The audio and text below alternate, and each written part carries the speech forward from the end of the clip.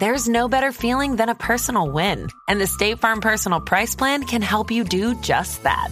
Talk to a State Farm agent today to learn how you can bundle and save with the Personal Price Plan. Like a good neighbor, State Farm is there. Prices are based on rating plans that vary by state. Coverage options are selected by the customer. Availability, amount of discounts and savings, and eligibility vary by state.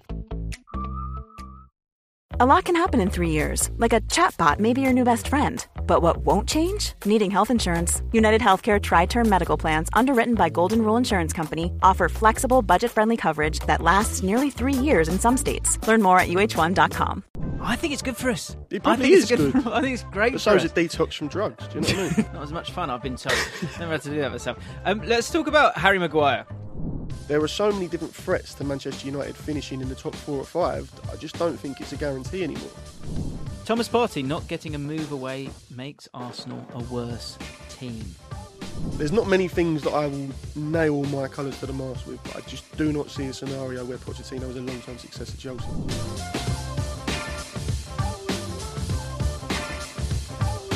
Blocked is a word Gen Z have been accustomed to over the years, but football fans will have a lot more prior experience with this word. How often do you hear of someone's transfer being blocked and not being granted a move away? In this episode of TRE, that's short for the ripple effect, we'll be looking at the players who failed to secure a move over the summer, but also which transfers have been an obstruction to their club and why some moves away will trigger a chain of events for some clubs this season as we evaluate the landscape of the Premier League, but also the wider European and global game. The word of the week, of course, is blocked, which means obstructed or congested, so as to make movement or flow difficult or impossible. Daniel, does that sound familiar? What a start. What a start to the podcast. Yeah, that you're is. telling me. Daniel joins me. He is HLTCO. He has a YouTube channel. He is firing out content left, right and centre. Of course on Twitter and on YouTube as well. New into the game. And how are you finding that? The ripple effect of that on your life? What, the YouTube element? It's, to be honest, I think because I'm at the beginning of said journey, from my perspective at least, there isn't as much pushback from people. But I think, especially with Twitter, the more familiar people get with you, they have sort of prolonged beef from 5 years ago. You might have said something that really rubbed them up the wrong way, whereas the YouTube thing is more fresh. Right. So I'm enjoying the pleasant side of it at the moment, but I'm expecting it to change over time, shall we say. I remember someone said the bigger you get, the harder it kind of becomes in terms of to try and keep everyone happy. But that's something I'm kind of grappling with at the moment, actually, is the idea of letting that go and and knowing that I think I've always sort of tried to be quite fair in what I create, but you can't. This is football. Like, people are going to have different opinions, so you can't tread that line perfectly for 280,000 people now. So I'm now. I think my lot will know. All you guys who listen to me regularly, and if you are new to the podcast always goes all over the place because I like to be curious. That's what we like to do here. And if you are new and you enjoy it by the end, please do give us a 5-star rating. If not, please don't. But yeah, my lot will know that I think I was getting a bit aggy at the back end of last season because I think the wave had hit, the new wave of like being big enough where people were just like really rude, and I've not had that on YouTube. And my experience with Twitter is quite different because I generally use it as a source to ask questions more so than give any strong opinions on anything, because I think generally I'm sort of in the middle of a lot of debates anyway, right? So yeah, I've sort of had to grapple with that a little bit, and now I'm kind of going to go, okay, I'm just going to sort of let myself sort of drift off into the sea. You want to be careful with that. That makes sense. Yeah, I do. It's an interesting one because obviously my social media life has been primarily on Twitter. The YouTube thing is new to me, and Twitter in itself is a place where strong opinions tend to get the most traction. But I mean, I always say, if you were to stand up in front of 150,000 odd people and give an opinion, a large percentage of those people are going to tell you you're wrong. But you're not really wired for it as a human being because it's not a normal thing to do unless you are, a presidential candidate. So, yeah, it's just part of life, unfortunately. Sorry to go here. I just find it interesting. With Twitter as your main platform, the sort of the ripple effect of that on you in terms of that platform and how flammable it is. How do you deal with that? It depends on my general mood in life, to be fair. Sometimes I'm all right with it. Sometimes it's water off a duck's back. Sometimes I just sort of think, well, it's part and parcel of it. If there are things going on in my personal life that are maybe a little bit more combustible, it tends to impact my mood in the way that I will react to certain things. But, But not the other way round? No. I mean, I would say that Twitter is... It's a complicated place because people go there often, from my experience at least, they're waiting for a bus for 10 minutes. They want to almost tee off on somebody. And that, when you are the sort of the conduit for it, can be quite a difficult thing to grapple with. But, I mean, we were saying just before you push record, I feel as though the international break has led to a period where people are bored and therefore more angry because they're bored. Yes. And it's like the place they go to express that, but then because they haven't got the occupied nature of, the domestic game, it has a knock-on effect in the way they converse. I've definitely noticed it. And if I can correct you briefly, I didn't push record, the beautiful Finn. I don't want to take that credit. This is a big team that pushes record. Apologies, that's Finn. Finn. That does that for us. He's with us. He's also a Crystal Palace fan, as you are as well. But yeah, I'm getting that feeling. I went off Twitter yesterday. I was like, no, I don't need this. And actually, the podcast. I've had some really lovely comments recently from people actually about the podcast and how they've really enjoyed it. And I did this when we first started doing the podcast, so I haven't done it really enough. I do want to just have a quick chat with you guys and just to say, because I was feeling a bit funny the last couple of days, if I'm honest. And I remember often I kind of think about everyone else, like or my audience when that kind of happens, because when I start to sort of pop out of it, and I'm sure that will that will ring true for a lot of people. You then go, oh, okay, I've got through that, and the sort of agginess of Twitter and everyone over the international break, I found really, really interesting because I guess they haven't got that maybe a distraction to hang on to, a purpose to hang on to. But just to say, guys, for everyone who does sort of watch my stuff and kind of thinks that, I don't know, that they might be going through something and that everything's all right for everyone all the time. I'm fully aware of how lucky I am here to be sat here right now, being able to do this as my job. But even I myself, I'm sort of like, I've had a tricky couple of days. I found it really funny. And so if you are feeling that way as well, make sure you're sort of chatting to someone and know that you've got a safe space here where we're always going to just have fun and I won't be teeing off on anyone. Because it's not necessary. But I hope everyone is okay. I did want to say that because I think initially with the podcast I wanted it to be quite personal and an opportunity for me to chat to you guys, and we've kind of lost that a little bit just because we've been having great conversations. So it is what it is. But yeah, thank you everyone who does listen to this podcast, and it does help me sort of bubble up when I have those days. Let's continue on this thread because I think we've got some ripple effects in terms of transfers that haven't occurred, and obviously we'll talk about football in huge detail. But with it being the international break, one thing I have noticed this cycle of sort of October, November, September, these international breaks, and people just generally don't like them. I saw your tweet actually; It's good, it's funny. But so, are you do you despise the international break? So, or do you like it? I actually talked about this on my podcast this morning because there was one guy who said something along the lines of, "Oh yeah, but you'll be painting your face and wearing, putting flags on your car when the Euros come around." But I won't. I have an increased level of care for England at major tournaments. Right. But I've said this before: if Palace were to win an FA Cup, I would take that 1,000,000 times, of course, over England winning a World Cup. Right. But some people, understandably, given their perspective, don't really chime with that. But I've never been any other way. That's the way that I view my football experience because Palace is the lifeblood of what I do. I go, every home game, as many away games as I can. I think about it every single day of my life. England is almost like a collective experience. And because of the frequency of these international breaks, I tweeted out and within 30 seconds someone went, "It happens every year, mate." And I'm like, yeah, I appreciate that. But I've just used the word discovered wrongly and now you're on it. Do you know what I mean? So, I should have just gone a reminder that because it interrupts the sort of flow from my perspective. See, I enjoy the break. Personally, I'm absolutely fine with the break. Like the sort of, they're going, okay, new video. Oh God, I've got to catch up on this and that. I can actually just kind of take my foot off it for a second. I think people get really angry because and there's always the conversation doesn't feel strong enough, right? And so what occurs, and you see it again, is Gareth Southgate the man to take us forward? Let's pick that apart. Yeah, let's pick that apart again, right? But I think the thing that people are struggling with is it's the angst of knowing that the main event is miles away. Yeah. So there's a lack of acceptance of that. Someone said to me yesterday, and I think it's a great idea, it would never get signed off.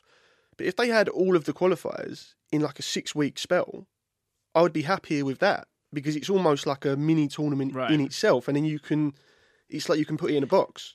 Yeah, but I guess it depends who you're playing and how good your teams are as well. Because I think that's the thing with qualifiers as well. Like qualifiers have got. So if you're a Scotland fan or a Wales fan, the competition is far more. There's hotly. jeopardy. Yeah, that's it. There's so much more jeopardy there. For England fans, it's we'll be fine. We're going to get there. It would be an utter disaster if that did occur. But I tell you what, that last game of that qualifying group, you'd be up for it and you'd be watching it. Yeah. If that was the case. So I kind of I'm not bothered. Like, as in, don't worry about it. Like, I know what you mean. Do you know what I mean? But then that in itself, I think because the Premier League is this product, and I'm not obviously just speaking about the Premier League, you've got the Championship and the whole sort of EFL structure, even though League 1 and 2 takes place during the international break anyway. But people are so deeply embedded in their club narratives that there feels like genuine jeopardy every week because it gets built up by the media and there's so much conversation. I do think as well, they're incredibly competitive leagues as well. You've got to remember the competition is good. And that's the key, you see, because we've reached a point now as football fans in this country where domestically you've got an endless supply of different narratives that are spinning constantly. Yeah, and then the international break comes and it's like... And then everyone's sort of... It's like when... You remember when Twitter had the 600 tweet limit a day?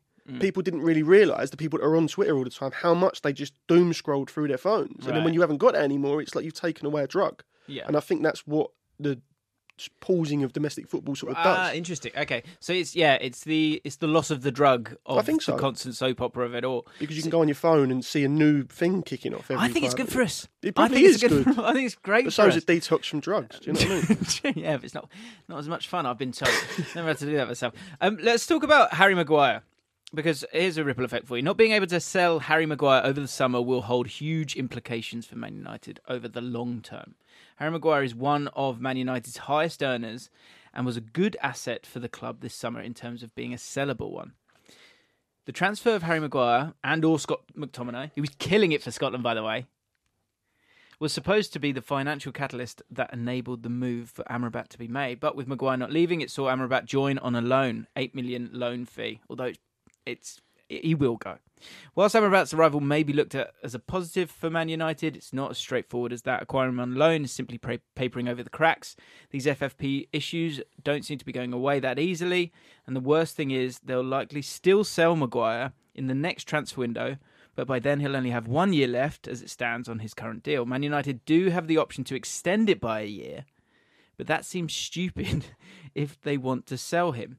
So if they extend his contract, his value will then be higher, but it also makes him more expensive for any potential buyers, making it harder for him to be sold. Catch-22. So failing to sell Maguire in this last window will be a financial crutch on Manchester United in January and quite possibly in the summer as well. How do you feel about... Let's go back a bit and we'll get back to Man United because obviously, as I say, England, international break, all that stuff. How do you feel about Harry Maguire and his, occupancy within the England squad? I think it's difficult because on a surface level, I think everyone can agree that he doesn't justify his selection in the 11 because of the fact that he isn't playing regularly, because he hasn't been in what you would consider to be good form when he has played for Manchester United. However, I do understand from Gareth Southgate's perspective that he has... not favourites, but he has trusted lieutenants that he has been through things with. And maybe, that is an Achilles heel of his that will, be used as a stick to beat him forevermore. I mean, obviously I had a vested interest when England last played because Mark Gay started and I thought we did extremely well. But even the narrative that surrounded the goal that Ukraine scored, because Harry Maguire's drifted into where Mark was and it was like, oh, you're marking Mark Gay rather than... It just feels like an unnecessary distraction for England that could be easily solved were he to put him back on the bench. So this is really interesting, right? The distraction element of it. Because I think if you zoom out, because the same goes with Jordan Henderson, who we should touch on when we're talking about England here, because both of them being in the squad and both being in the starting lineup, sometimes I think Southgate zooms out and goes, okay, what will I need to tackle at some point? I think he's missed the point with this on this occasion, because I think even if you give him 2 games now, 2 games in the next break, 4 games. That's not enough to go, well, he's good to go and he's fit and firing. And you're still only in January when the transfer window opens anyway. So the Maguire thing, I don't really understand, because I know they still want to navigate the qualifiers, but as we've alluded to, they should be pretty comfortable in terms of getting that done. Obviously, they've got the draw against Ukraine. You know, football's football. Like, sometimes it can be a bit creaky and you'll have bad results, and I get that. But with Maguire, I feel like there's an opportunity to give players that don't have the same experience, that level of experience and understanding. And we are recording this before the England-Scotland game. I'm fascinated to see the lineup and see how much he kind of explores when it comes to that. Because what would be this is actually good. This is a good exercise. If you were Gareth Southgate, it's a friendly, but it's 150th anniversary. It's England-Scotland. What team do you play? Do you experiment or do you play your best team? And therefore, if you're going to do that, does that have Harry Maguire in it? I think, strangely, if we'd have cruised past the Ukraine, my thinking might have been slightly different. But I feel like, even though it is a friendly, the narrative that surrounds Scotland at the moment, you know, Steve Clarke's got them flying, and they will see it as an opportunity to measure whether or not they've sort of made up a bit of ground on us. And obviously, it's not a straightforward fixture at any point because England-Scotland is England-Scotland. Yeah. But at the same time, if you do go with what you consider to be your first choice 11 in a friendly, when you have the opportunity to experiment, it does, I don't know, it sort of lowers the level of trust I have in the way that we are going about this in a long-term process. But then that also has to be factored in with the perspective that Gareth Southgate is leaving at the end of this tournament cycle anyway. So there are multiple narratives. He said that? I'm pretty sure he is going, yeah, because there's all sorts of different reports linking him with Palace once Roy Hodgson's contract, because obviously he's come through our academy and he gets on well with Steve Parish. That's another conversation entirely, but it's just difficult because I don't think he... So what would you do? This is what I mean, because I think everyone go, oh, Gareth this, Gareth that. What would you do? Tonight, I would pair John Stones with Mark Gay. Right. Personally, because I feel as though it's an opportunity to lay a marker down, albeit in a friendly. But John Stones is missing. Oh, is he not there? Out, yeah. Well, in which case... So you've got Colwill, you've got Dunk you could play instead. You've got Tomori as well. I can't answer the Lewis Dunk question with any degree of impartiality. Understood. It's such a... Don't get me wrong. Do you experiment? Do you go Probably, yeah. I wouldn't nail it down to one individual with Mark, but I would experiment and so not say play you Maguire. experiment in this game, you then lose this game to Scotland, and you've just drawn to Ukraine. And that's the rub, you see. So this is kind of my point, is that it also doesn't matter. It doesn't fucking matter. Like, it does because it's Scotland, right? And don't England, say that on Twitter. Yeah, I hear that. Like, I'm half Scottish, half English, but so the draw works for me. But like, it doesn't matter. But that's what I mean. I think the angst is pointless. Well, even the Ukraine game, it's a draw. Like, it's not the end of we're still going to qualify. And then they're not utter trash. But the problem is that you've got this narrative that he's holding us back from playing the free-flowing football. Sure. Someone said it to me the other day. I've almost forgotten what being an England fan is like pre-Gareth Southgate. The consistency that he has actually brought to our game is almost like a double-edged sword. But it's the boredom of it. So it leads, it's like you say, I'm bored, I'm going to go on Twitter, I'm going to find something to be angry about. Yeah. That's what this is. Whereas I'm saying, just relax. Like, we're going to qualify, we're going to be fine, and then when it gets to the tournament, we have no idea what the form is or the injury record will be. What I will say, The Jordan Henderson thing, I do not understand. No, neither do I. I do not understand. So, again, in terms of the zooming out, I wonder if Southgate's looked at this and gone, at some stage, I could well want him in the squad, right? He's liked Conor Cody in the squad previously, despite not really being, a justified pick, right? He's wanted those kind of guys, those leaders. And, I saw Jordan Henderson in the World Cup, and he was frighteningly good. And he was great in that midfield three, Bellingham and Declan Rice in that tournament. However, I feel like Southgate's got this one out the way in a boring international break so that you guys have your little conversation about it, but it's so far away. A bit like changes to the Champions League structure or things like that. If you do it far enough away, there's nothing you can actually do. And that Jordan Henderson conversation, if he comes in a squad in March, then everyone's going, how could you do this? Da, da, da, da. Whereas him doing it now actually shows an element of foresight where we'll have a chat about it now and then we'll never bring it up again, really, if we're honest. And it's in terms of owning the narrative of your squad, that's where sort of he's got one right and one wrong for me. Maguire, you just don't need him in there. You just don't need him in there. Even if you're going to put him in the squad, you don't need to play him right now. Jordan Henderson, I don't understand why he's in there when, again, you're not learning anything about Jordan Henderson now.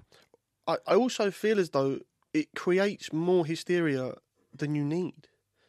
Because of the whole Saudi move, because of his previous associations with the LGBTQ plus side of things, it's an unnecessary sideshow which puts the narrative back in a case of why is he there?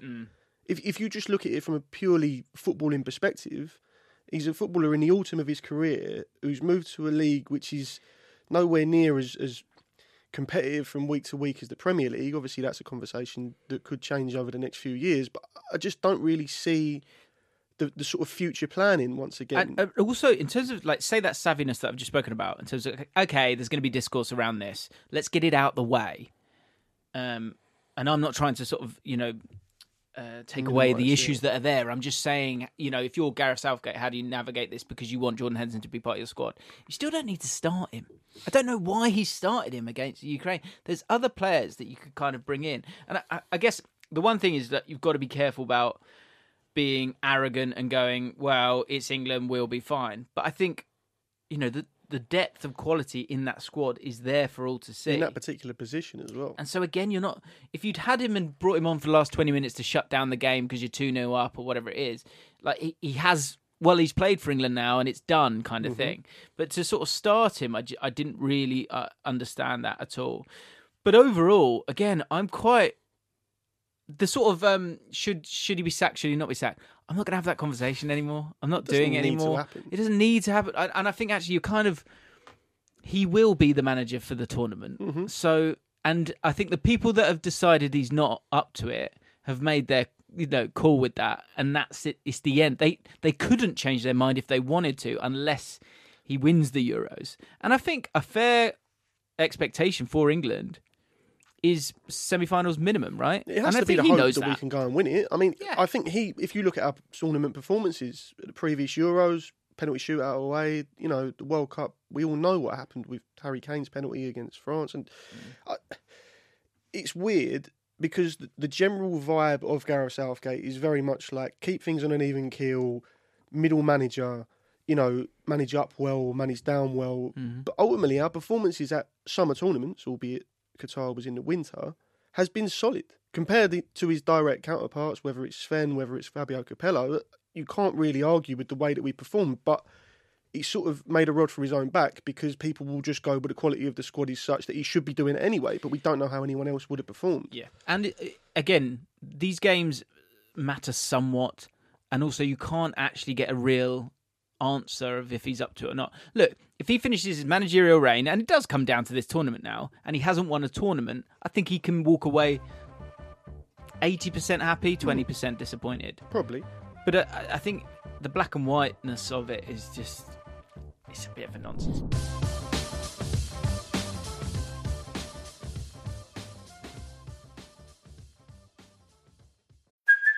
Hey, it's Kaylee Cuoco for Priceline. Ready to go to your happy place for a happy price? Well, why didn't you say so? Just download the Priceline app right now and save up to 60% on hotels. So whether it's Cousin Kevin's Kazoo Concert in Kansas City, go Kevin, or Becky's Bachelorette Bash in Bermuda, you never have to miss a trip ever again. So download the Priceline app today. Your savings are waiting. Go to your happy place for a happy price. Go to your happy price, Priceline.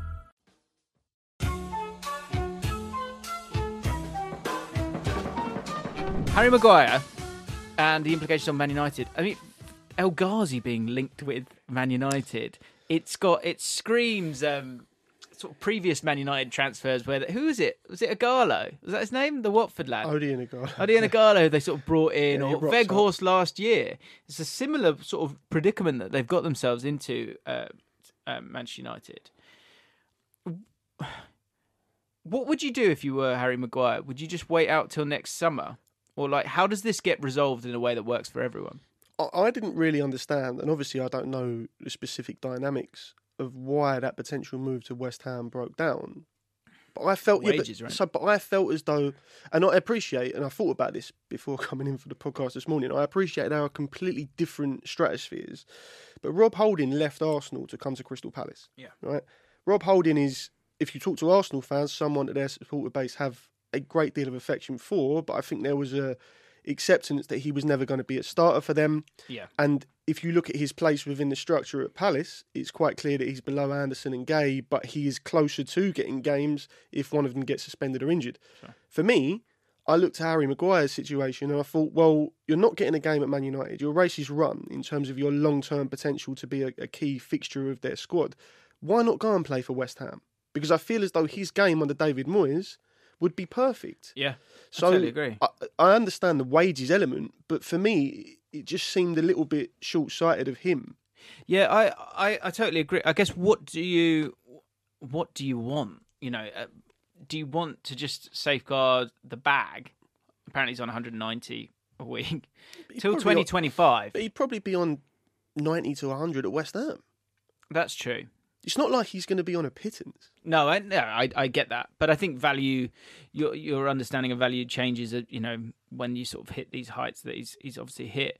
But to have that contract till 2025, that is still quite a long run. That's another pretty nightmarish decision by Manchester United to give him that contract. So if you've got as long to run as it has, that's where he's struggling a little bit, especially if he's going to go to West Ham, where he's probably going to play, or certainly, like you say, he's in the mix, in the right? More so, yeah. Whereas he's definitely not starting for Manchester United at the moment, and so I think you're right. And I think the thing that is a bit short-sighted from him is the fact that if he is playing week in, week out for West Ham, he will start, I think, for England in the Euros next year, or have a far greater chance of doing it without the pushback. Right. Exactly, because there's two roads of this guy. If Maguire has not left Manchester United come May, he's in the wilderness. You can't put him in the squad, can you? Well, I wouldn't put it past him, but it wouldn't make PR sense in any way. Yeah, Man United are in such a funny position now. If we're honest, it's been an absolute disaster of a start of the season for them in terms of obviously the Anthony thing. The Sancho thing, the Greenwood thing. There was that thing with a guy who rocked up at one of their games who shouldn't have been there the other day as well. There's just so many different things going wrong. The other injuries that they're, Varane being out, lots of players being out. It almost comes to a point where, the Harry Maguire situation is one that I feel 2 or 3 years ago might have dominated the headlines more if there wasn't so much other stuff going on with Manchester United that sort of push it down the pecking order. It's a difficult one. How do you think they'll get on between now and the rest of the season? Because I think sometimes you start to see it crystallise, like who's going to have a struggle this year. With the personnel that they have out right now, it's going to be really tough for them. Champions League games coming as well. I think the Jadon Sancho discourse is quite a difficult one because I think there are a fair few Manchester United fans who feel as though he is not representing the club in the way they would like him to. I think it's still his pinned tweet, which is in a lot of people's minds unacceptable because of all the other stuff going on in the club. But to me, it's just symptomatic of the entire chaos that is going on behind the scenes. And whether or not, there was that whole narrative that Erik ten Hag was the sort of iron-willed leader that was the right man to take them in a new direction, but it feels as though he's losing his grip on that particular view at the moment. And, you know, I look at teams across that sort of top 6 or 7, I don't think it's an archetypal big 6 anymore. You know, you've got Brighton pushing the boundaries, you've got Newcastle as a disruptor, you've got Spurs with no European football and Postecoglou there, you've got Villa. There are so many different threats to Manchester United finishing in the top 4 or 5. I just don't think it's a guarantee anymore.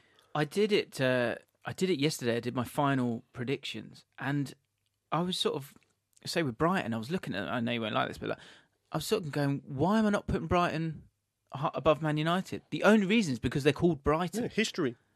And I think that's also something sometimes is like the baseline of a club like Man United.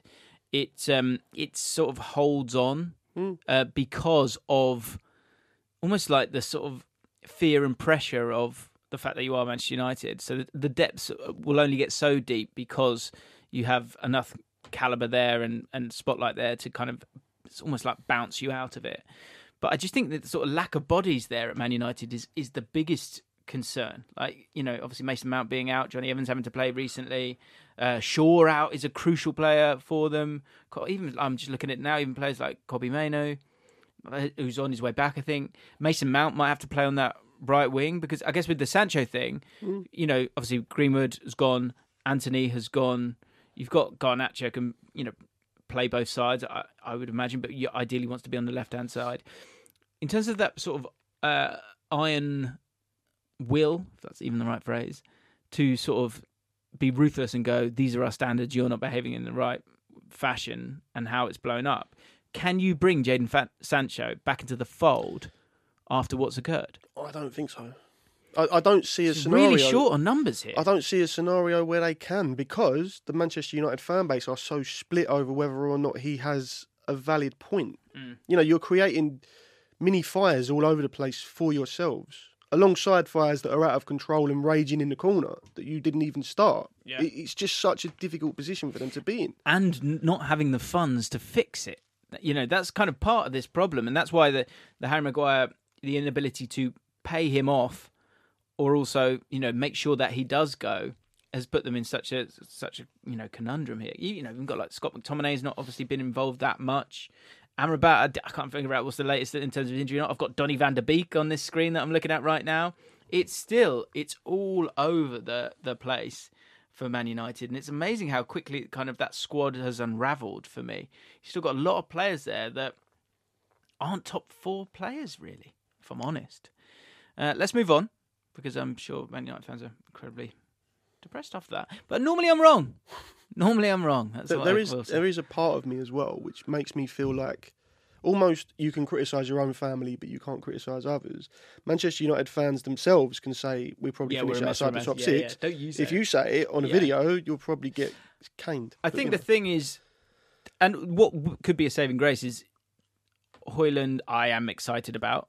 Casemiro as an individual is a player that, you know, will bend, won't break. Bruno Fernandes and Rashford last year really stepped up to the plate and can do so again. I think Rashford's still awesome. I think what's disappointing for Man United is in terms of that movement and the sort of 4 stages of getting to becoming a Man City or an Arsenal or maybe a Liverpool if they if they pull into focus in the right way over the next few weeks. That's the frustrating thing for Man United fans, I would imagine, is that each time you kind of think they're going to step towards it, things get in the way, and it feels like it's happening again. Let's move on to Liverpool. So was Liverpool's failed attempt to sign Moises Caicedo a bullet dodge? Off the top of your head, thoughts? Before I read it.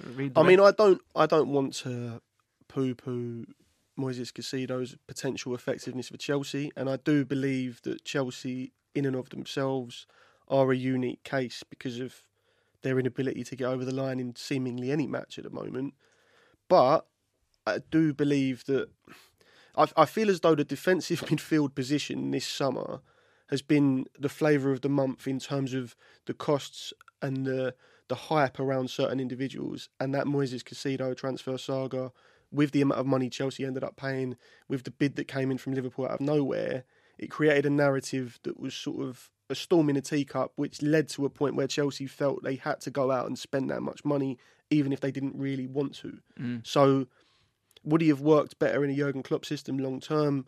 Possibly. Do I think he was worth that amount of money? No. Am I giving all the credit in the world to Brighton for standing firm and getting it? Yes. Okay. So Liverpool, of course, made a £110 million bid for Moises Caicedo, which would have made him the most expensive Premier League signing of all time. But of course, he still did become this, but with Chelsea instead. But his time at Chelsea hasn't gone off to the best of starts. Mistakes against West Ham and Forest, costing his team goals. Meanwhile, Brighton sits 6th in the table during the international break and are £110 million richer.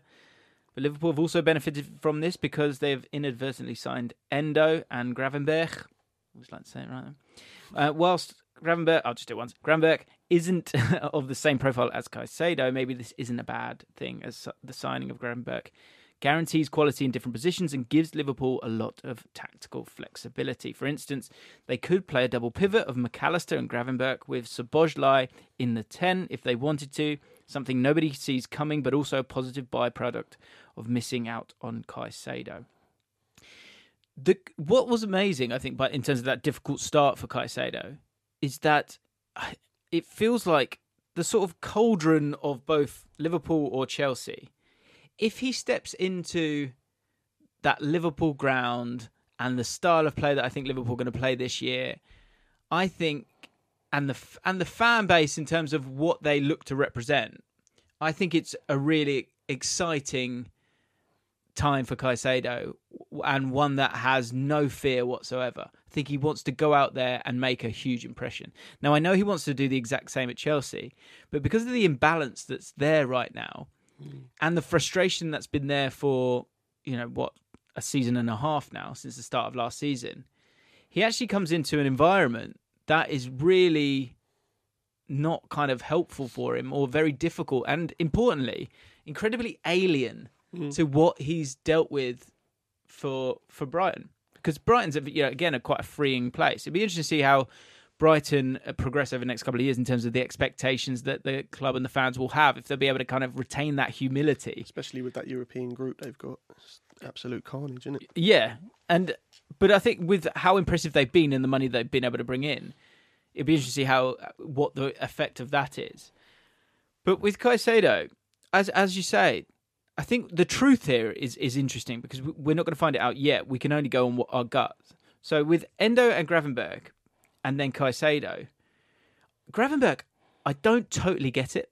I don't really, because I think new shiny thing equals good, generally. Exotic as well. Yes. And from big club, then really exciting, right? So Endo, who I was impressed with him in the game against Newcastle, and Gravenberch, who I've really, really liked, but I don't really understand him at Liverpool when you're trying to have McAllister. And I think that is the only way that it will work, is if you have this double pivot with Endo and Gravenberch and maybe play Szoboszlai in front. Sorry, not Endo, McAllister and Gravenberch. And it could free up Trent with a bit more space on that right-hand side. You've got Gravenberch, who's probably got that recovery pace to help out as well. But again, Gravenberch is one that likes to sort of be on the front foot and step into things. Do you feel like Liverpool have dodged a bullet there then? You made the comparison yourself a minute ago. As much as it pains me, Brighton are a model of how football clubs of the middle pack should be run, and Moises Caicedo has sort of risen to prominence, I say gradually, but pretty meteorically, I suppose, over the last 12 months in terms of catching the eye of top clubs. Whether or not Jurgen Klopp has been at the top of his game for the last 12 months, I think his presence within the Liverpool structure and the way that he is viewed by their fan base is a huge plus in relation to the way that new players can come in and be bedded in. And that in itself at Chelsea is just not there. Because, we had the conversation last time I was on the pod. I don't personally believe that Pochettino and Chelsea will ever work. I don't think it's oil and water as far as I'm concerned, and it doesn't matter how much they try. I just don't see the fan base ever buying into what Pochettino is. And there can be collateral damage all over the place with that, and potentially Moises Caicedo is that because of the price tag and because of the congested nature of their squad. It will probably take Pochettino the best part of 18 months to actually work out exactly how he wants that squad to be. Yeah. And by that point, his stock could have fallen so far because he's come in with this huge expectation because of the money on him, that he's just, left strewn somewhere else other than the starting 11. I think that the thing that I didn't see, but I'm now starting to see, is the sort of what are you hanging on to? And when I look at Chelsea in terms of what you can hang on to, and so things that you can hang on to, an incredibly clear vision of how you play from the manager. That's one, right? And then you can often talk about the spine of a team, or a certain, at least you're looking for 5, 6 players, 4 at minimum, that you can go, boom, boom, boom, boom. These guys here every single week. On the pitch leaders.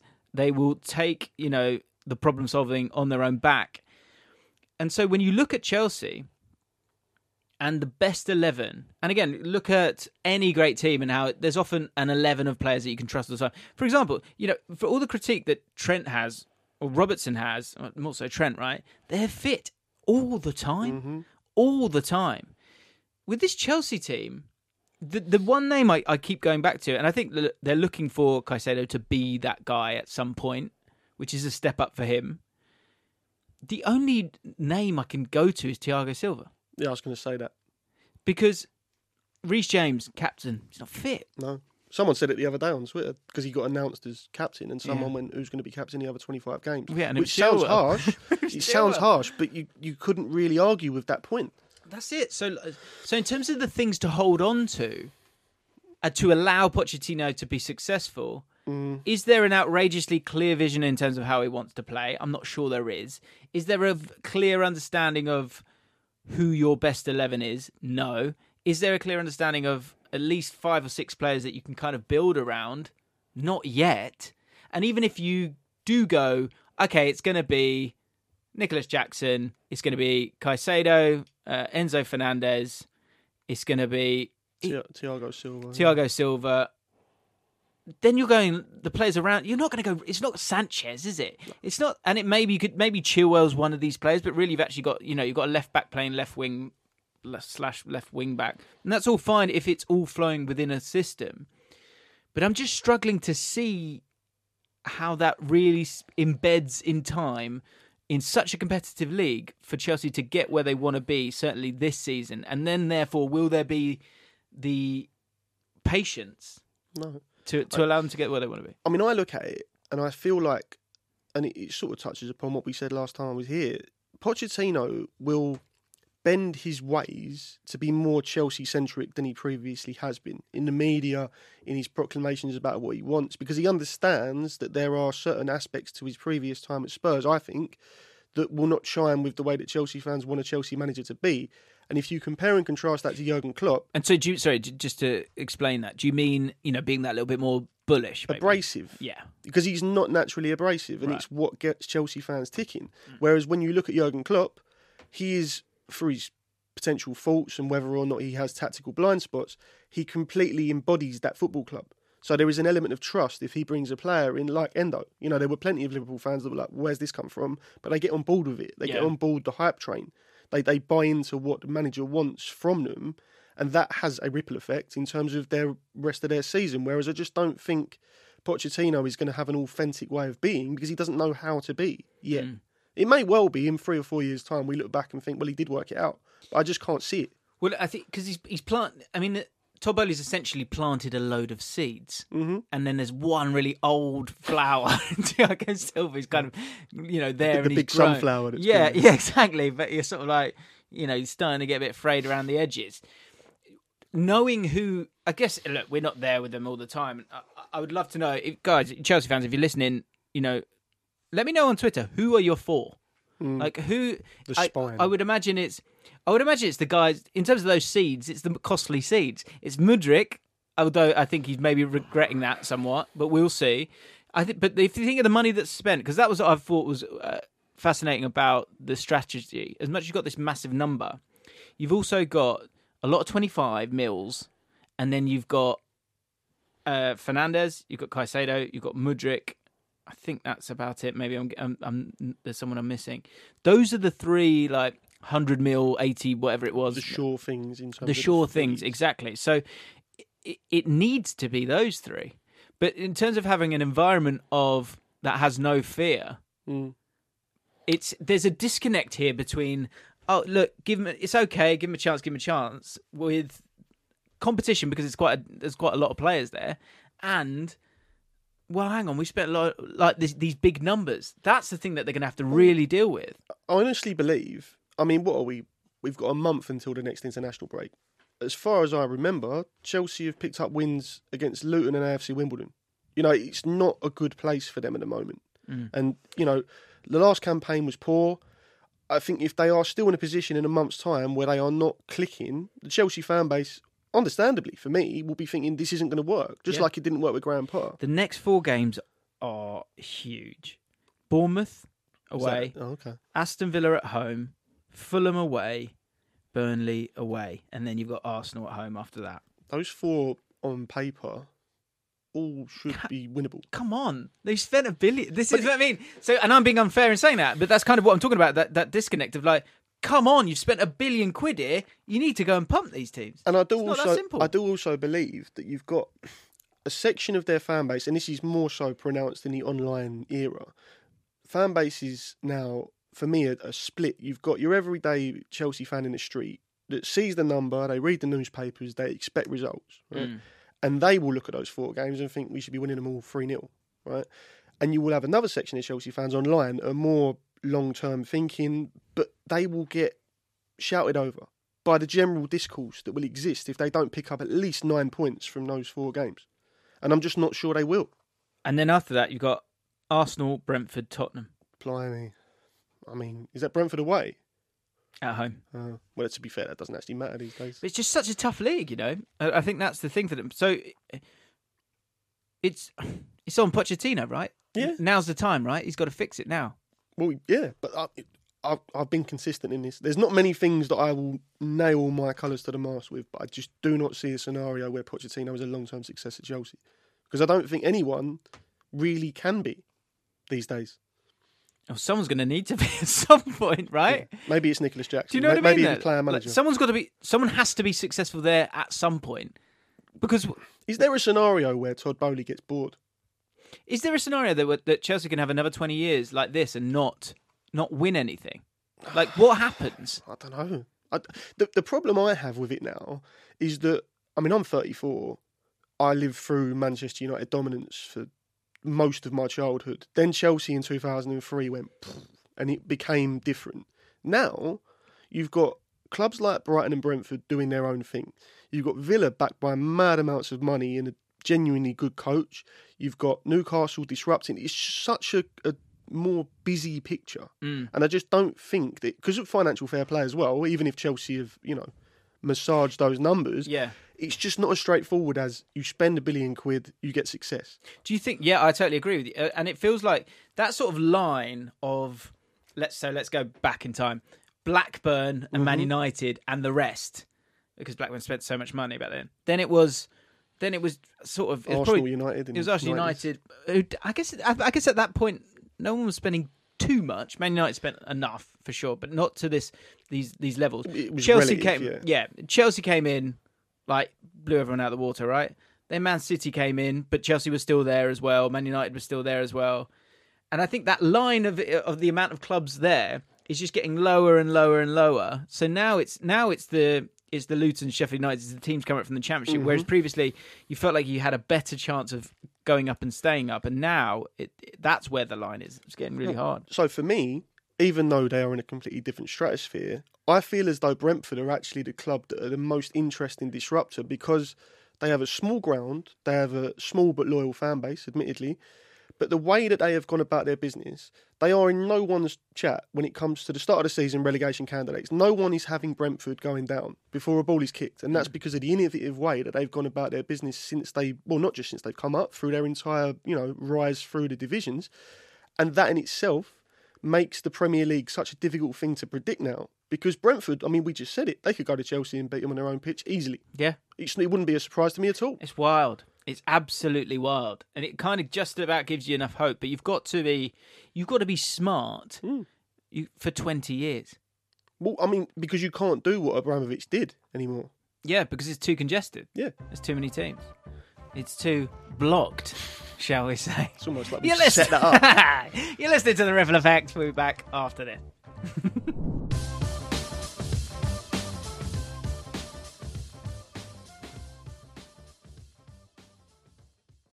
This episode is brought to you by Etsy. Sound the gifting panic alarm. You need to get an amazing gift. Wait, no, the perfect gift. Relax. Now you can use gift mode on Etsy. Gift mode on Etsy takes the stress out of gifting, so you can find the perfect item for anyone and any occasion. It's easy. Just tap or click gift mode on your Etsy app or Etsy.com. Then answer a few short questions about who you're shopping for and what they like. And gift mode instantly gives you curated gift ideas based on hundreds of personas. Now it's simple to find gifts made by independent sellers for all the people in your life. So whether you need a housewarming gift for the new homeowner or a birthday present for the pickleballer, Gift Mode has you covered. Need to find the perfect gift? Don't panic. Try Gift Mode on Etsy now.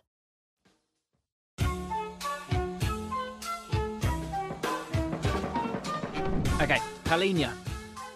His failed transfer to Bayern makes them more likely to win the Champions League. Palhinha's move to Bayern Munich fell through at the final hurdle, despite the player already having done his medical tests and all the media stuff surrounding the transfer. I'd love to see that. But because Fulham couldn't get a suitable replacement, it meant that they never sanctioned the move to be completed, despite granting him permission to travel to Munich. Despite this, it has now been revealed that Palhinha's conduct and maturity around the situation and has impressed Bayern, and means they'll likely move for him again in January.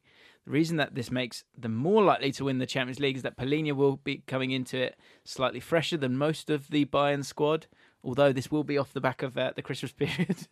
And the Bayern squad will play a lot of matches in the first half of the season, whereas Fulham only really focus on the Premier League. This means that playing Saturday and Tuesday every week for the second half of the season will be possible for Palhinha due to having a lighter run of fixtures over the first half of the season. And let's face it, Bayern don't need him to win the Bundesliga, so he will arguably be coming in to make a difference in the Champions League knockouts. Producer Kai, I'm not having it. We're allowed to do this. We're allowed to. I'm not having it. First of all, Fulham and any team will play loads of games over the Christmas period. I guess you'll have a bit of time after that, and in Germany, they all also have a winter break, don't they? And don't we have a winter break now as well? Yeah, in January. So utter pish, Kai. Normally, such quality, such creative thinking, but no, not this week. Poor from you. He's behaved himself, which is interesting, and that'll be enough to kind of get it over the line down the road. How are you feeling? I want to talk about Bayern, and I want to talk about Fulham, and generally, actually, the teams in the sort of Crystal Palace zone, shall we call it? Let's start off with Palhinha and Bayern. Or not Bayern, really. Let's talk about Harry Kane. How are you feeling about that? Like, obviously, I don't think we've caught up since it's finally done. There's a few players knocking about abroad. Your boy Zaha as well. Well, there's another conversation entirely. But in relation to Harry Kane, there was one clip of him dressed up in lederhosen, eating. Just say no, don't you? You just go no. Native Munich cuisine. Sure. And I said on Twitter, it had very much the feel of like a soap star on ITV at 8:30 on a Wednesday night. I'll do anything. Do you know what I mean? Yeah. And I just, don't get me wrong, fair play to him. He's adapting. He's got, although for some reason, I saw the other day that he hasn't even downloaded Duolingo, which to me is genuinely shocking because you're there for 2-3 weeks. You'd want to be able to order a coffee or something. Right. But I mean, they all speak English, that's the thing. But do they? Yeah, do they? Well, they would to him, I suppose. Yeah. But I just generally, I was quite big on the whole. And are you starting off a Gareth Bale's sort of style agenda on Harry Kane going to a big club across the seas, wanting to play golf and not pick up the language? Is that what you're doing? He doesn't care about the language. He doesn't care about Munich. He doesn't care about the whole thing. He's just very. He's got his Skechers deal. He's good for life. Don't start me on those. I can never say it right. Is it Skechers? Skechers. I think I've said that as a joke once, and then now it's I'm stuck like, in your brain. Yeah. Skechers. But I don't know. I am one of those people who, and I've said this on social media many times, you are a long time retired, and I understand the whole go and win things, but I also feel as though, and this is just me personally speaking, and maybe it's because I support a club that aren't expected to win things and haven't won things, but if you stay at Spurs your entire career and you toil against it and you end up winning an FA Cup when you're 34, I feel as though for the rest of your life, you have more fulfilment than you would if you went to Bayern and won 3 titles. Obviously, the golden goose of the Champions League is the reason he is gone. And if he wins that, the ends justify the means. But I'm not sure that him going and winning 3 tick box Bundesligas would eclipse the feeling he would have and the feeling that Spurs fans would have towards him for the rest of his life were he to have stayed there for the entirety of his time as a footballer. You miss every shot you don't take. Harry Kane knows this. He's read Michael Jordan's book. But I think that's the big thing. I get that. Like, if. But I think at least with this, he's going, well, I wanted to win the biggest, best things. And so, okay, yes, I should win the Bundesliga, and they will win the Bundesliga. Like, Dortmund look terrible. Leipzig, I think, are a bit of an option here. But they should definitely win it, right? By probably 10 or 15 points. Yeah, but say he wins 3 and doesn't win the Champions League, but plays in a couple of semi-finals that don't really work out for him. At least I think I could live with that more so than I just sat at Tottenham. Maybe. I know Tottenham are killing it right now, but I just sat at Tottenham and lost quite a few glib finals. And everyone thinks I don't have the mentality to all this nonsense. I think he's made the right decision. Like, life's for living. Go explore. Go play for big teams. Go understand what that feeling is like. Like that you're still a Tottenham legend. I don't get it. The teams in the Crystal Palace zone. I would like to know what position that is to and from. Okay, I can do that in your mind. I think there's bracket. I always think there's brackets in the Premier League, and I was doing this yesterday, so I'll give you my brackets. So I think you've got the initial bracket is Man City. Then you've got Liverpool and Arsenal in a bracket. Then you've got Tottenham, Man United, Brighton, Chelsea, but the way they're all behaving, I'm going to chuck Villa and Newcastle in that same bracket. It's a big old bracket. It is a big bracket. But yeah, not what I expected, to be honest, at the start of it all. Then you've got West Ham are their own bracket for me. And if West Ham want to have a great season, they could drift towards a new bracket that lives between the positions of Newcastle, Brighton, Villa, and West Ham. That could happen. Bracket 9 and 3/4, that one. Exactly. Then you've got... So your bracket is Brentford, Bournemouth, Palace, Forest, Fulham, Burnley. That's your bracket. I'll take it. I'm not sure Burnley quite deserve to be there. I think you can, depending on how it plays out, you could switch around Burnley and maybe Wolves or Everton if it goes better for them than it has done so far. I'll take it though. I agree. So, of your bracket, who could get out of it upwards and who could get out of it downwards? Is it possible to say that I think we could do both? Not at the same time, but depending on how our season goes injury-wise. Are you talking about Palace or are you talking about any of the... not any of them. Palace specifically. I feel like we're a very interesting case, given the short-term nature of Roy Hodgson's deal, because it seems to have given him this fresh lease of life, which we didn't see during his first permanent stay with us. I think he has spoken about it publicly, the actual strength of the squad that he had first time around was nothing like this. And he has been able to come in and see the quality that Eze has, Decore, Elise, Gay, Anderson, and think, well, this is a team I can really work with. Let's have some fun. So, obviously, one swallow doesn't make a summer. 7 points from the first 4 games doesn't mean we're going to continue along that path. But the performances that we put in, the fact that our strikers are actually scoring goals for once, makes a big difference. So I think we are an interesting side there. I think Brentford could quite easily make it out of that middle pack and trouble the European places. They are a very, very solid team, particularly at home. I don't think they've lost at home for God knows how long. I went to the Brentford Palace game, actually. Did you? Palace were good. Well, we were in the second half. In the first half, we couldn't get near them. But again, that sort of, to me, highlights how good Roy is, because we got a hold of it and we managed to get ourselves back in the game. We probably could have won it at the end. I'm not 100% sold on Burnley, because I don't feel as though they are playing the sort of football that you need to play as a newly promoted side, regardless of how they performed last season, to actually justify that middle pack. But then at the same time, it might just be a case of them working out a few kinks and getting up and running. But yeah, other than that, I would say your bracket is pretty spot on. Where will Fulham finish? In a number. I'm going to say it's so difficult because of the potential for January and Mitrovic being gone. 12th. 12? Wow. I've done it right. Okay. I've got much lower than that. Have you? Yeah. Oh, yeah. It's gone 20th. Okay. Yeah. They're going down. No, they're fine. Thomas Partey not getting a move away makes Arsenal a worse team. When you have Declan Rice and Thomas Partey in the same team, it makes it a difficult task to play both of them as they want to occupy similar positions on the pitch in Arteta's system. This has made play very congested early on in the season, and whilst it's allowed for a lot of midfield dominance for Arsenal, this wasn't really an issue for them before because Arsenal didn't get rid of him. It meant that he started matches as an inverted right back and became central and wanted to come in central positions.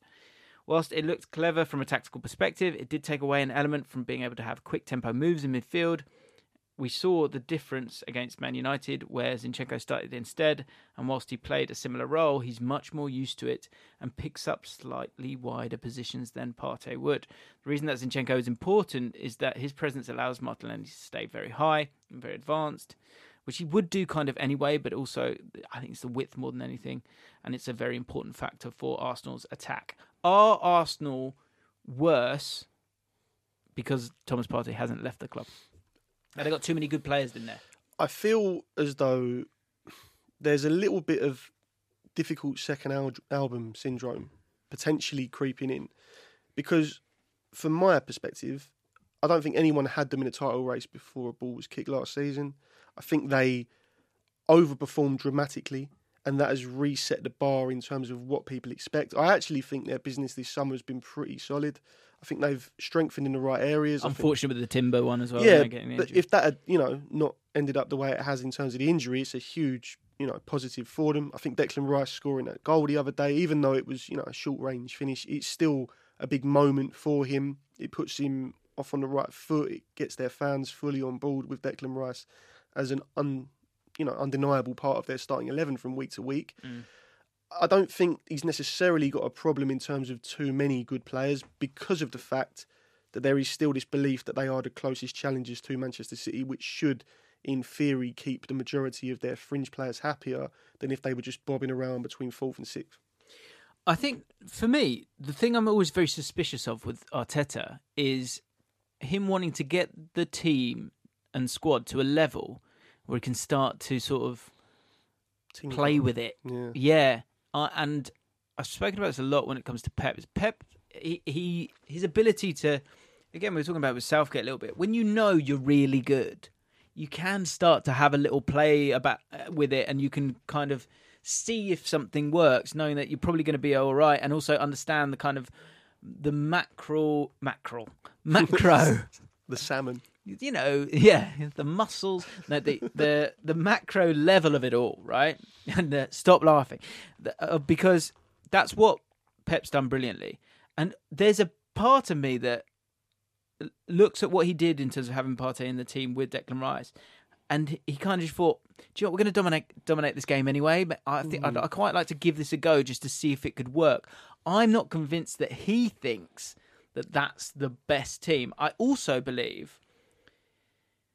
I remember doing a video quite a while ago. It was when Lampard was Chelsea manager, and it was about overchoice. There's this idea of overchoice. And so if anyone's watched Gordon Ramsay's Kitchen Nightmares, when he goes into any restaurant, he'll have a look at the menu and it'll be too big. It's too much big. You've got 14 different dishes on here for the same thing. And so you can you're sort of keeping all this stuff here because why not? And then it leads to overchoice.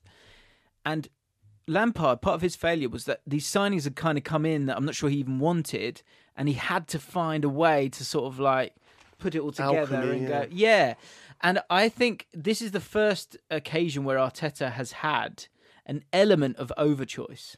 I don't think he'll fall for it, though. I think in time he will be ruthless enough to do two things. One, utilise the squad in a way that Pep does, and be smart and go, look, guys, we're going to play 60 games this year. Everyone's going to play 25, and Thomas Partey, I'm going to need you for all the games on a Sunday whilst Declan Rice plays these Champions League games. And then when we get to, when we get to Christmas, Tomiyasu, you're coming in for the next 15, 20 games. I think he's had that much sort of tutelage that he understands exactly what he kind of needs to do. So I agree that Arsenal and Rice in the same team, for me, makes Arsenal worse. I don't think you'll see much of them together. I think there is probably an element as well. Well, there has to be an element of they didn't have Champions League football last year, and you cannot play that same 11 midweek, weekend. You can't do it. So you have to have a degree of tactical flexibility.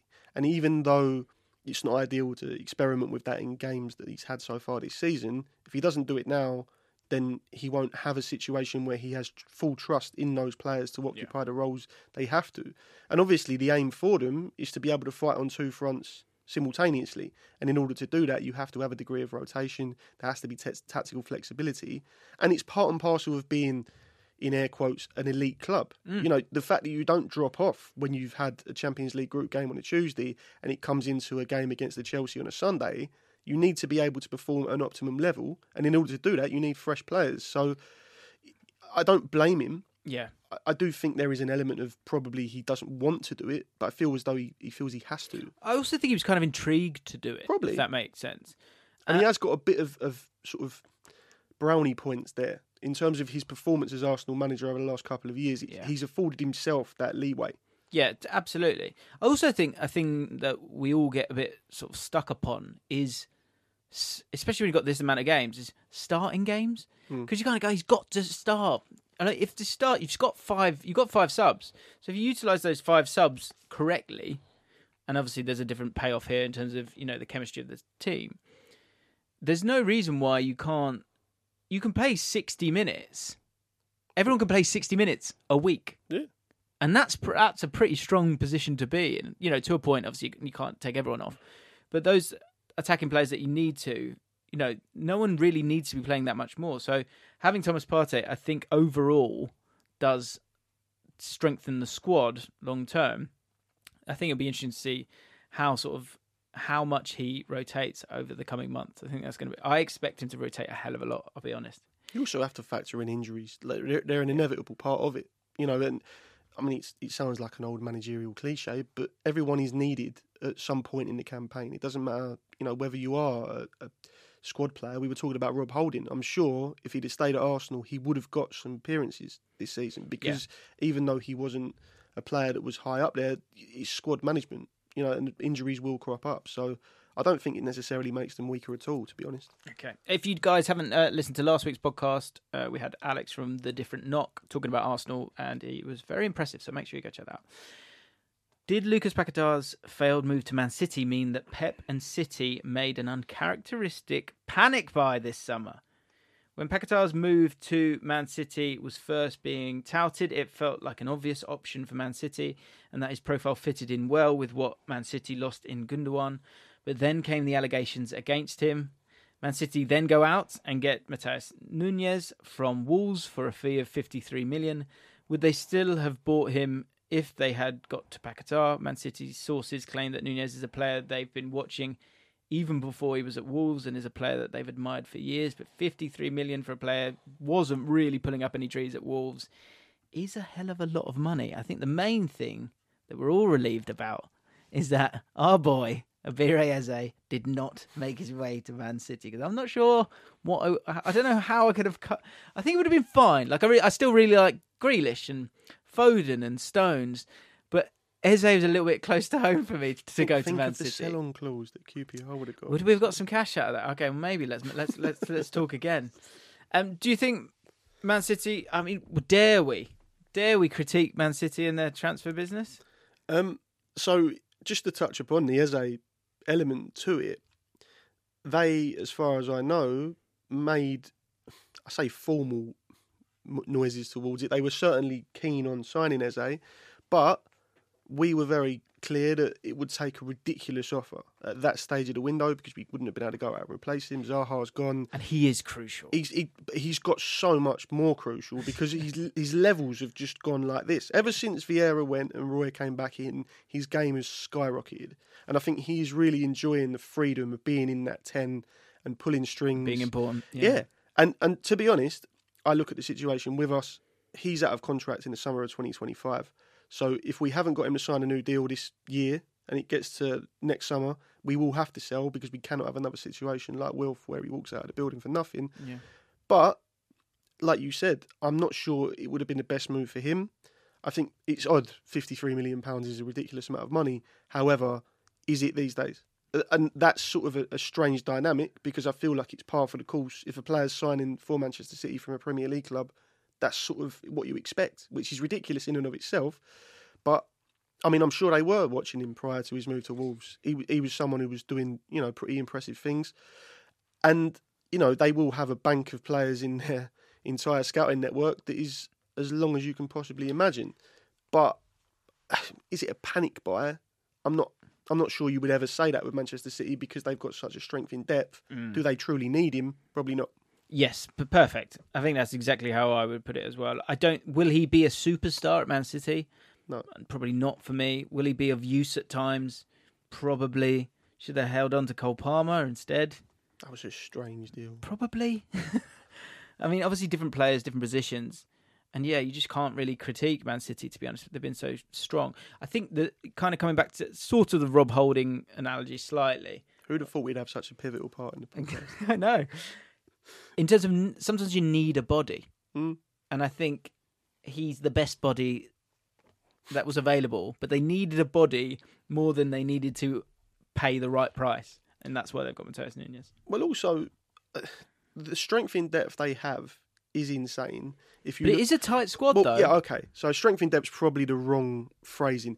The quality of every individual they have is so high. Their World Cup squad's the best. Exactly. Do you know what I mean? If you do 23 names. So, on that basis, not because he's not capable of playing at a top level, but he just comes into a ridiculously high-ceilinged group. And Jack Grealish spoke about this when he first rocked up at Manchester City.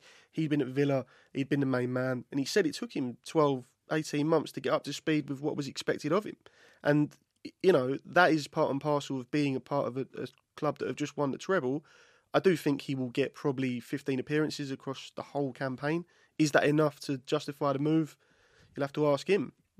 Yeah, well, I mean, he was willing to go on strike for the move, so he obviously wanted it. Let's finish off with this one. Mbappe's transfer antics over the summer means that Real Madrid are already preparing a tactic for him. Mbappe's reluctance to join Al Hilal for an unfathomable amount of money may suggest that he only has eyes on Madrid. However, he has promised PSG that he will sign a new deal. Has he? But the transfer window is closed, and he's still not signed anything yet, meaning he's still waiting for Real Madrid ? By now, we know that Real Madrid are playing with a diamond, which sees Rodrigo and Vinicius Jr. playing as split strikers who are allowed to drift wide if they need. Who is this formation literally perfect for? Mbappe. And who's doing a video on this exact tactic soon on the James Lawrence Alcott channel? Me. So it would be strange if someone else. It would be really was. odd, wouldn't it? And actually, we're going to do a podcast because I thought, it's just too good to talk about. Now, there's a little twist to this. We're going to talk about Real Madrid, but we're actually going to talk about AC Milan as well with Dev, who's probably here any minute now.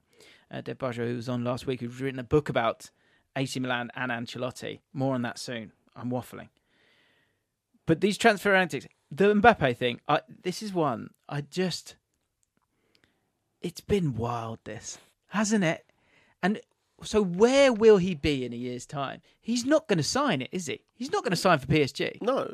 He's not. But he said that he's promised that he's going to. What? He's not. He will go to Real Madrid next year. He will. Surely. Yeah. Well, yeah, because, I mean, let's be real. He's turned down an insane amount of money to go to Saudi Arabia. And that in itself is, in a strange way, I find it quite heartwarming. I know that sounds ridiculous because he is prioritising the size of a club and the majesty that comes with representing Real Madrid over a quite insane amount of funding. You could argue he doesn't need it, but then who does truly need it? Yeah. I have a genuine level of respect for the fact that he wants to go and play for Real Madrid, and potentially it depends how you come down on it, whether it's player power gone mad or whether it's a player knowing his worth and saying, I don't care. The problem I always had with it was there was this narrative a few weeks back where PSG were like, well, we won't play you. That's never going to happen. Yeah. It's just not, because imagine having not only someone who's earning that much money, but someone that good. Yeah. And then just letting him leave for free, it's just not going to occur. No. So he's come back in the team. I think he scored 2 against Lyon before the international break. I'm sure he'll see out this season and then go to Real Madrid, and they'll be unhappy with it, but everyone will move on. I did want to finish with a tweet I put out, because I asked, as much as players have been sort of blocked and not being able to go where they want to go, what about the players that you've missed out on this season? And we got some good ones. So Thomas Martin, who's Nigel Martin's son, he says non-toe to Everton, especially after losing Iwobi and Damari Gray. Damari Gray, who was one that we had on the running order this week. He's made a move to Saudi. He's gone to play with under Gerrard and play with Henderson. And after it all kicked off for Everton, I think we said at the start of the window, he was one that kind of needed to go because you could have got some decent money for him, but they obviously weren't able to do that. They've lost Iwobi as well, so it's a dangerous time for them. The one that keeps coming up is Maddison to Newcastle in terms of a missed opportunity there, because that did feel like it was a bit of a tap-in for Newcastle. And I'm still slightly surprised that Maddison went to Tottenham, if I'm honest. I thought he would have wanted that move. Maybe wanted to be in London. I don't know. Maybe found that a bit more sort of appetising for him.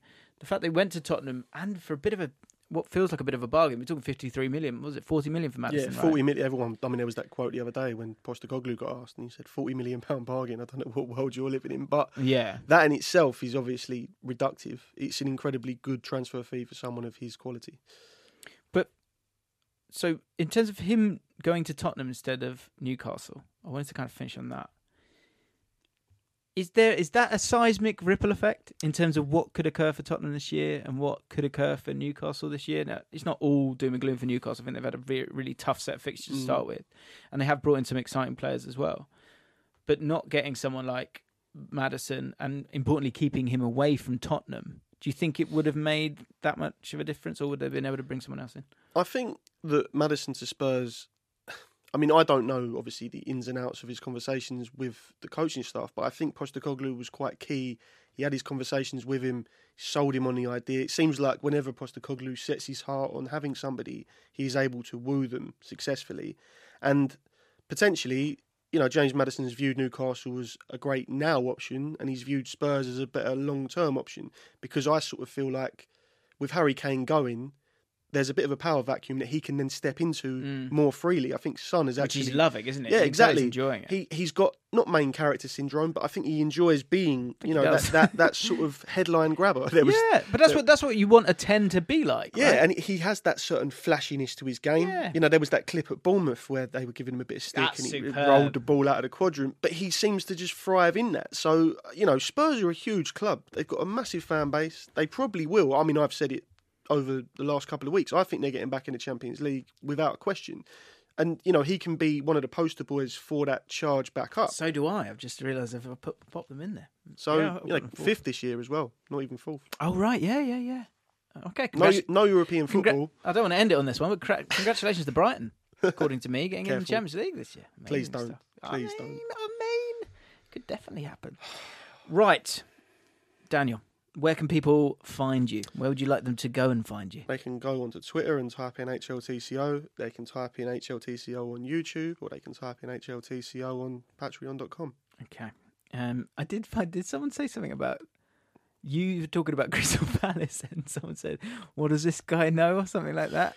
No, someone said, unless I'm misconstruing the tweet you're talking about, they went something along the lines of, "You wouldn't know this guy was a Palace fan with the way that he tweets." And I said, I've only recorded a Palace podcast every morning for the last 5 years and spent the last day doing hour-by-hour updates of our transfer window and the closure of it. But, that's social media. It is indeed. There we go. Bookended it.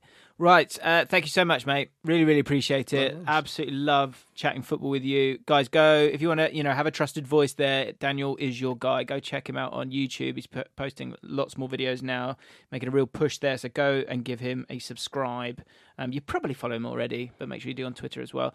And if you haven't as of yet, please do consider giving us a 5-star rating. We're marching towards 4,000 5-star ratings, and you could be one of those impressive and wonderful people. So please do consider doing it. Check out all the other podcasts that we have on The Ripple Effect, and have a great day.